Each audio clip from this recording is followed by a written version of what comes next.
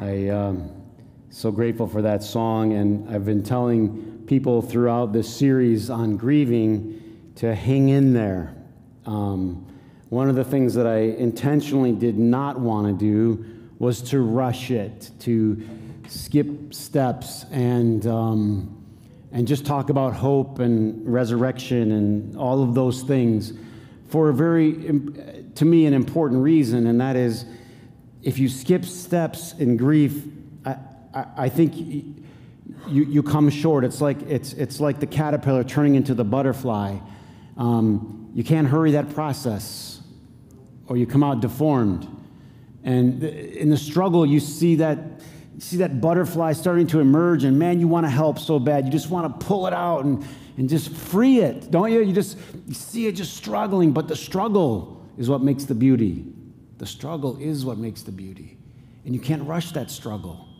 And so, because this is a slog, and I've been going through like all these difficult things, depression and anger and bargaining and all of these things that we do when we grieve, I've wanted to let it go slow, because I think you have to. And certainly even the pace that we've taken, you can't just check it off. As I've said before, how many people are box checkers? Like, I like to check it off. So what you do is you write down the stages of grief. Chris told me what they are, and you put it on your refrigerator, and you just try to bang them out. This is not a box checking exercise.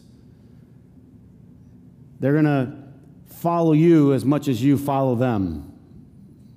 It's just how it works. And a lot of times, like the lady who wrote the book on death and dying, identified these patterns. She didn't pull them in a list from the Bible, but what you see is you can go through the scripture, as we have been doing, or you can look at any human situation and realize this is just what happens. There's shock, there's denial, there's anger, there's bargaining, there's depression. And we have to go through these. In Psalms, it's called the valley of the shadow of death. There's the shadow hanging over you. But you realize that you are going to come out on the other side. And so I've been trying during this series to sprinkle in little songs of hope, just so, because you need to keep that little bit of hope alive. You have to live in reality. Otherwise, you don't grieve well. And if you don't grieve, because what grieving is dealing with the pain of loss. Let's make it very simple. If you love, you're going to lose. If you love, you're going to feel pain. And the only other option is to shut yourself off from loving people, from loving relationship. And so if you're going to love, you're going to lose. And if you're going to lose, you're going to have pain. And if you're going to have pain, you're going to have grief. It's just how life works. And so at the end of the day, what we're talking about is how you process pain. That's really what grief is. Everyone experiences pain. We all process it differently. And isn't it true, even if I'm talking about what we would call emotional pain from suffering a loss, you feel it physically. Who can say, I felt it physically? I lost my dog, or I lost my father, or I lost my best friend, or my husband, or my wife. And who could say here, I felt it in my chest? You say, oh man, you have no idea how much physical that is. So it's an emotional pain that is so strong, it touches us at our deepest levels, and you can feel it physically. And what we're doing is processing it. And if we process it well, not perfectly, the bar is not perfection, and the bar isn't to follow these steps perfectly, because it's a messy process. But if we allow pain to be processed well in us, we can come out healthy. And I will even say this, you can come out a better person than you were. You may not have everything intact the way you wanted it, but you can be a better person. I think that's why Jesus said, blessed are you who mourn. I can't think of any other reason that he said it. In fact, I remember I would read these things Jesus wrote, and some of them, they made a ton of sense to me. Love your neighbor as yourself. Check. Put it on the fridge. Nobody? I'll start over here this morning. Love your neighbor as yourself. That's a no-brainer, and I get it. Let's do it. Put it on the fridge. Blessed, happy, euphoric are those that mourn. Next. Am I with me? I don't know what to do. I don't know what to do with that verse. I don't know what to do with that idea. Certainly doesn't seem like something you would embrace, but Jesus was known for this kind of teaching. If you want to save your life, you have to lose it. All of these head scratchers. It's as if Jesus, because in his wisdom, and many people believe Jesus was what you would call a wisdom teacher, he could scratch beneath the surface a little bit. Who remembers the original Karate Kid, Mr. Miyagi? There was a wisdom teacher. What would he do? He could just take you a layer down. Say, well, wait, there's more going on here. Kid wanted to learn how to fight, and he taught him how to wax his car. That's kind of how Jesus was. People didn't get him right away. Blessed, happy are you who mourn. What happiness could there be in this? Lucky, fortunate. These are all words that you could use. It's as if he took the exact opposite. Like he made this provocative thing to get you to think and to realize, you know what, I guess loss is a part of life. And pain is connected, and so blessed are those that learn how to process it. It doesn't erase our loss. As we've been saying and as was sung about here, Jesus had scars even after the resurrection. But here is the thing. It doesn't erase the loss, but here's the key. The loss no longer controls you. There's the definer. Because for a while, the loss will control you. It'll control your mood. It'll control your decisions. It'll control how you treat other people. And when you get to the stage we're talking about today, which is acceptance. Acceptance is you come to the place, not that you approve of what happened, not that you're happy about it, but you've come to the place that you recognize that it is, and it's not going to change, and you accept it. The garden, Matthew 26. I love this because I love how Jesus portrays the full humanity of his feelings for us. In other words, when the scripture talks about we have a high priest who is just like us. In other words, a good priest, a good pastor, a good spiritual leader in anyone's life stays in touch with the people, knows how they feel, walks in their shoes. Jesus walked in their shoes. He says he felt every feeling that we feel. This is good. And so I'll take you to the Garden of Gethsemane. When Jesus is arrested, he went with his disciples to the place of Gethsemane, and he said to them, "Sit here while I go over there and pray." He could feel it coming. Boy, don't we pray more at some times in life, don't we? I mean, don't some things just drive us to pray? By the way, people feel guilty about that. I never try to make people feel guilty about that. I get that. What could be more normal than that? Your whole world's caving in on you. I mean, the first thing you do is you pray.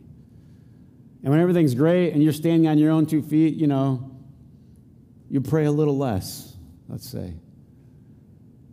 And he prays, and he took Peter and the 2 sons of Zebedee, James and John, along with him, and he began to be sorrowful and troubled. And he said to them, get this, my soul is overwhelmed with sorrow to the point of death. Man, what a phrase. My soul is overwhelmed with sorrow. Some of you know exactly what Jesus is saying there. I feel like I'm dying. Maybe you've lost someone that you love, and the feeling is that you're dying to the point of death. Going a little further, he fell with his face to the ground, and he prayed, My Father, if it's possible, may this cup be taken from me. In other words, let the suffering pass from me. Please, God, please. This shows us all of the phases coming into play here. The bargaining. God, please. By the way, you will note oftentimes when people are even at the acceptance phase, all of a sudden sometimes people will still reach for something. Maybe there's a miracle drug. Maybe there's a miracle surgery. Maybe, and loved ones will do this. Well, what if we try this? Or what if we flew them to this hospital? And nothing wrong with it. It's very normal. It's what Jesus is doing. He's like, Father, is there another way? Let this suffering pass from me. Nevertheless, he says, not my will, right? But as you will. Your will be done. Now, here's what's interesting. He went and prayed a second time. Father, if it's possible, let this cup be taken away. In other words, this isn't a one and done situation. You're going to say the same prayers over and over and over again. Slightly different words, the same thing. I just wish I could tell you, you just wake up one day and bam, you hit to acceptance and you start to move on with your life.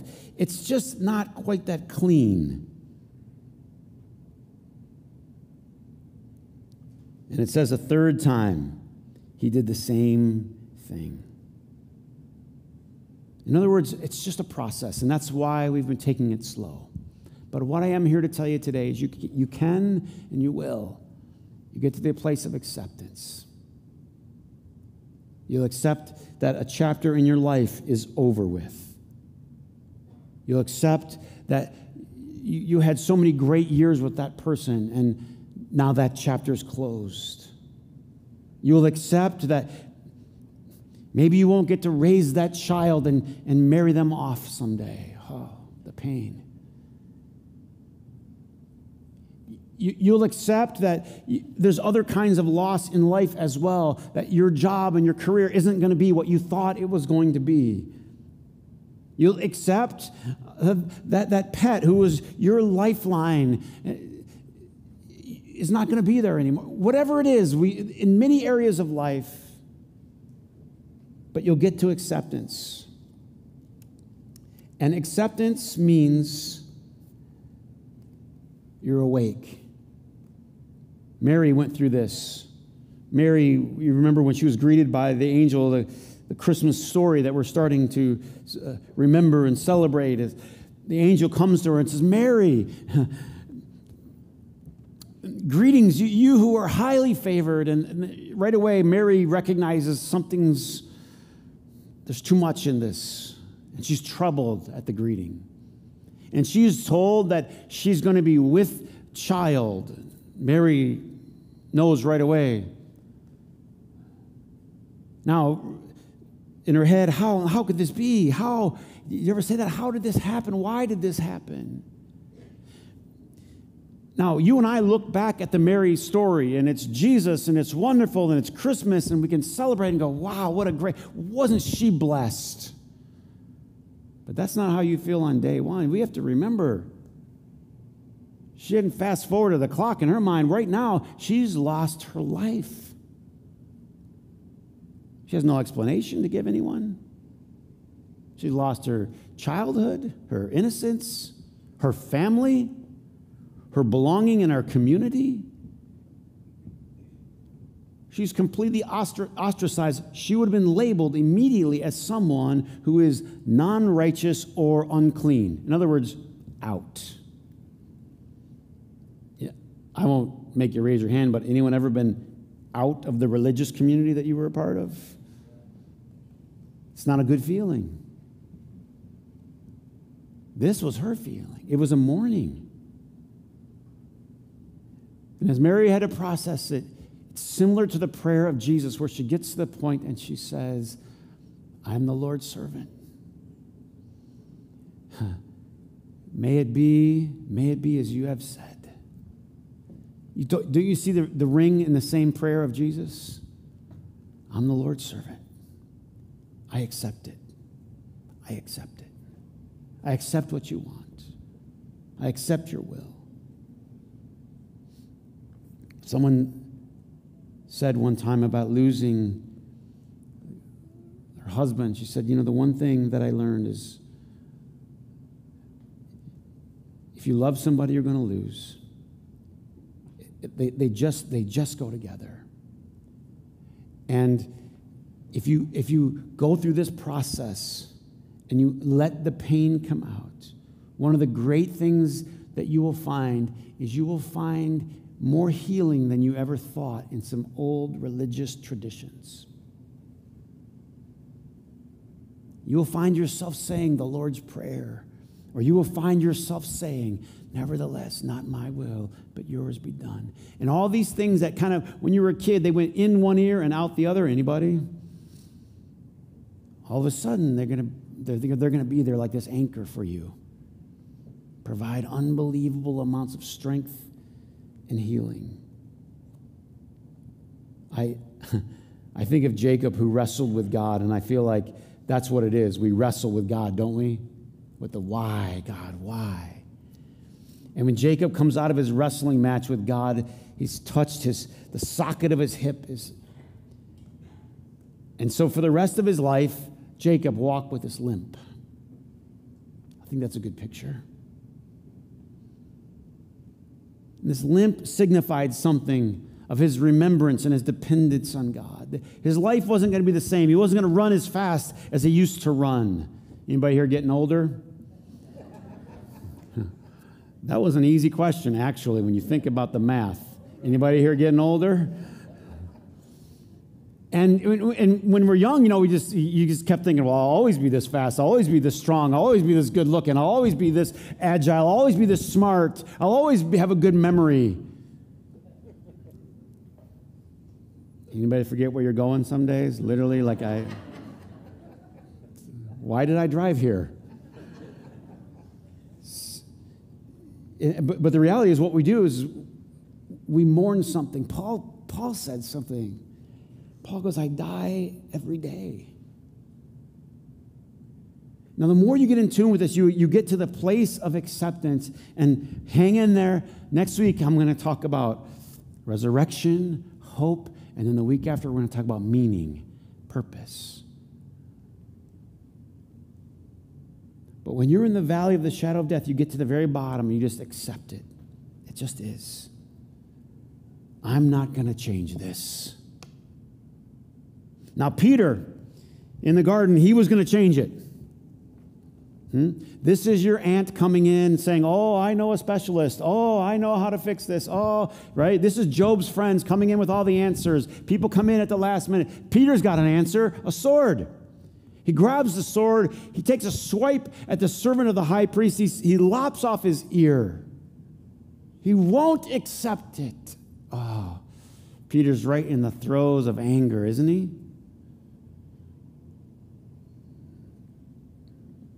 Just pray to God when you're in that phase, you don't have a sword nearby. You with me? And have someone approve your emails before you send them. And just have someone surround you. You don't do any damage to too many relationships, but it's a real thing. I'm not accepting this. I'm not accepting this. You're the Messiah. I'm not accepting this. What do we do when we're angry and when we're bargaining and we're in these phases? Why? That shouldn't happen to me. I did this and I did this, and the reality is it happens to everybody. I'm going to recommend to you throughout this series, just you go through the book of Ecclesiastes, you read the Psalms, you read Job, you go through all of these wisdom books because there's a reason that they're there. One of them is because in Psalms there's a lot of angry expressions. And the first time you read them, you don't really know what to do with them because a lot of the psalms that we sing in church are all happy. Let's just be honest. Can I just be brutally honest for a minute about how we sanitize death and anger? We just sanitize it. We don't talk about it real. And churches are the worst. We all sing happy songs. Isn't this lovely? God is so good. He's wonderful. It's like we all live in happy and acceptance. No one ever goes through the other phases. Now, I don't know what to do about that. I don't know if we can put a grunge band up here. I don't know how to fix it. But I do know, if you've ever read the Psalms, if you've ever read them, there's a lot of anger in there. Dash them against the rocks. If you ever want to smash someone's head into a rock, I'll close my eyes because I know you aren't going to vote. But you wanted to. But by pretending we don't have these feelings, it's not helping us process them. Please don't act on them. Please don't act on them. They're phases. But to deny that phase won't get you to acceptance.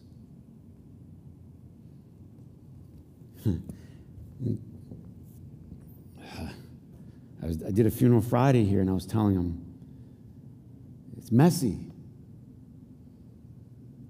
If it takes Jesus 3 times, how many times is it going to take you and me? Keep praying this. God, let it pass. God, let this anger pass from me.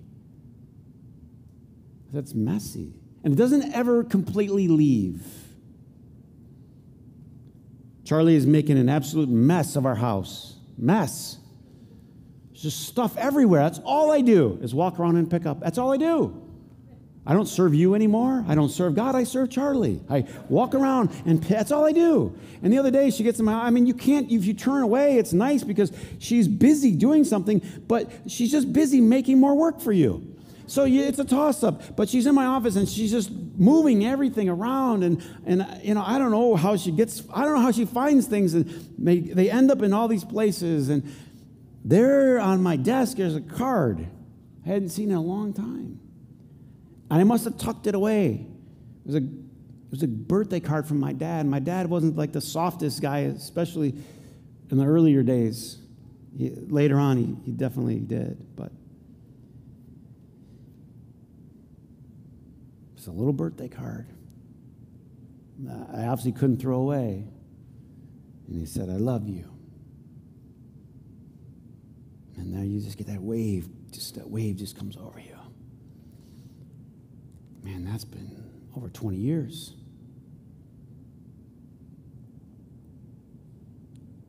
Blessed are you who mourn, you'll be comforted. And not only will you be comforted, you'll be changed. Let me drill this in during this series. Let me just drill it in. You can only grow and change in a certain way through grief. You will grow through loss in ways that you can't grow any other way. If you're like me, I like to grow by reading books. I read so many books. I got books and books. And I like to, because they're nice. You just read them and go, oh, now I know that. Put it on the shelf. Now I know that. Man, I'm good. And what it does, it actually builds your ego, builds your head. You can read and read and read and read about grief, and it can not even touch you. Something has to go down, has to pierce. For good reasons, we have protective layers against really growing. We do, because otherwise we'd be kind of, what's the word? Almost like schizophrenic. We're here, we're here, we're here. We have to grow very slowly. It's just how we're wired. And so you have these little protective layers.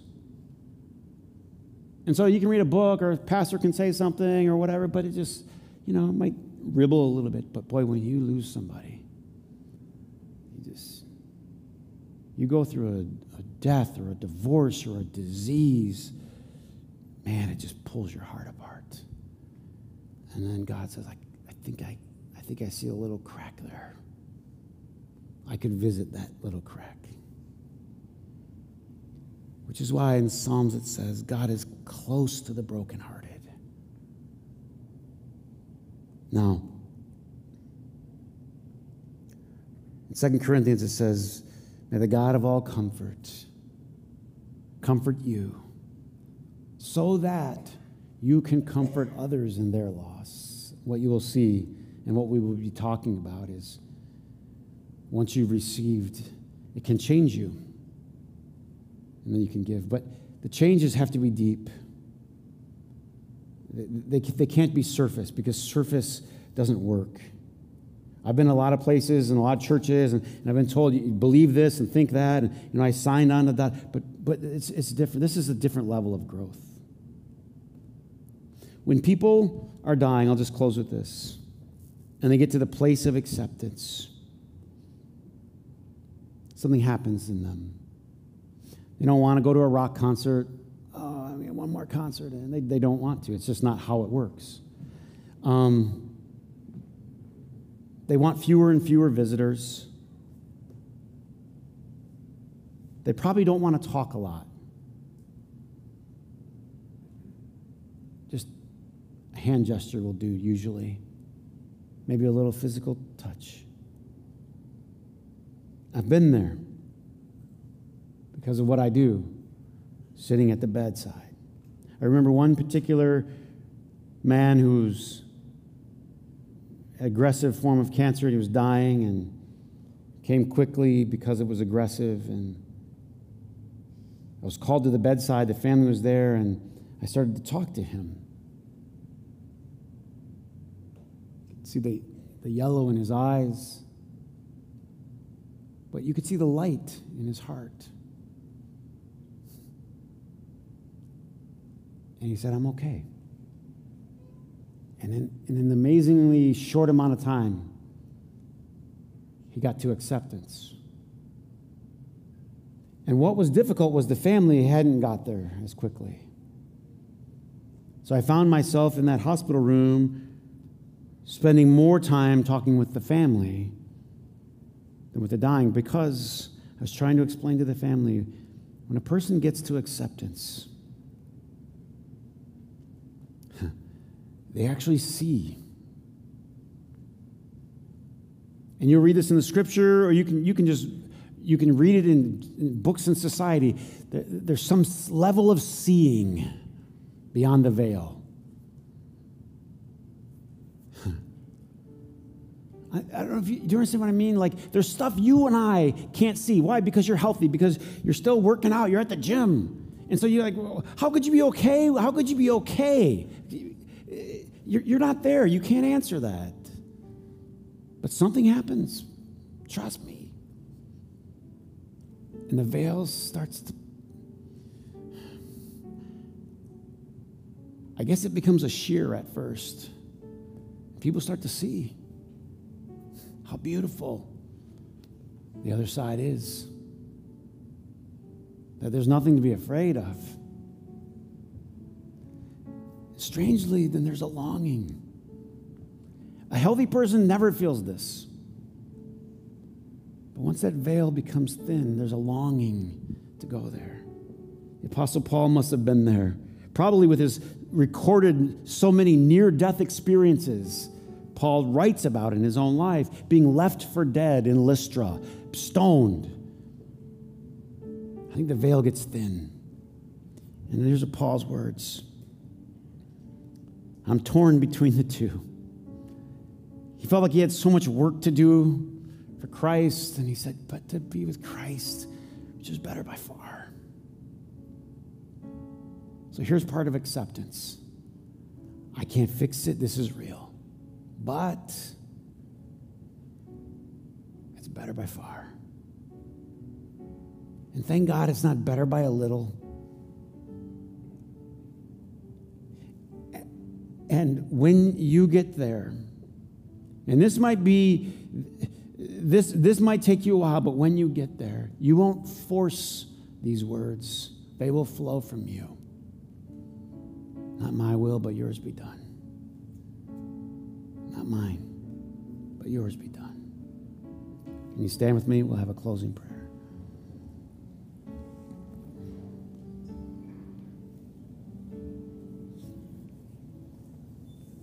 Like Mary said, let it be. May it be as you have said. I'm not going to change this. I'm going to accept it. Can I just be honest? It's not news. People, I just got this. And I understand the context of it. I just got this news. So-and-so has this. So-and-so caught this. Everybody's dying right now. It's not news. Chris Kramer's dying right now. It's just how aggressive is it? Acceptance is what they teach you it's dying early. I think that's what Paul did. I think the Apostle Paul died early. And now you can live your life. Now, when you accept that fact, you can live your life to its absolute fullest, and that's what we're going to talk about. Hope, resurrection, and meaning. Because there's always resurrection, there's always hope, and there's always meaning. God's never done. Isn't that good? God's never done. Our God, we thank you for the grace that you give us, for the hope that you provide. But God, for those that are walking through the valley today, let them feel your arms embracing them. God, as we sit with you in the garden praying, God, take this suffering from me. Give us the grace to pray, nevertheless, not my will. To stop continually fighting for our own will, but your will be done. In Christ's name, amen.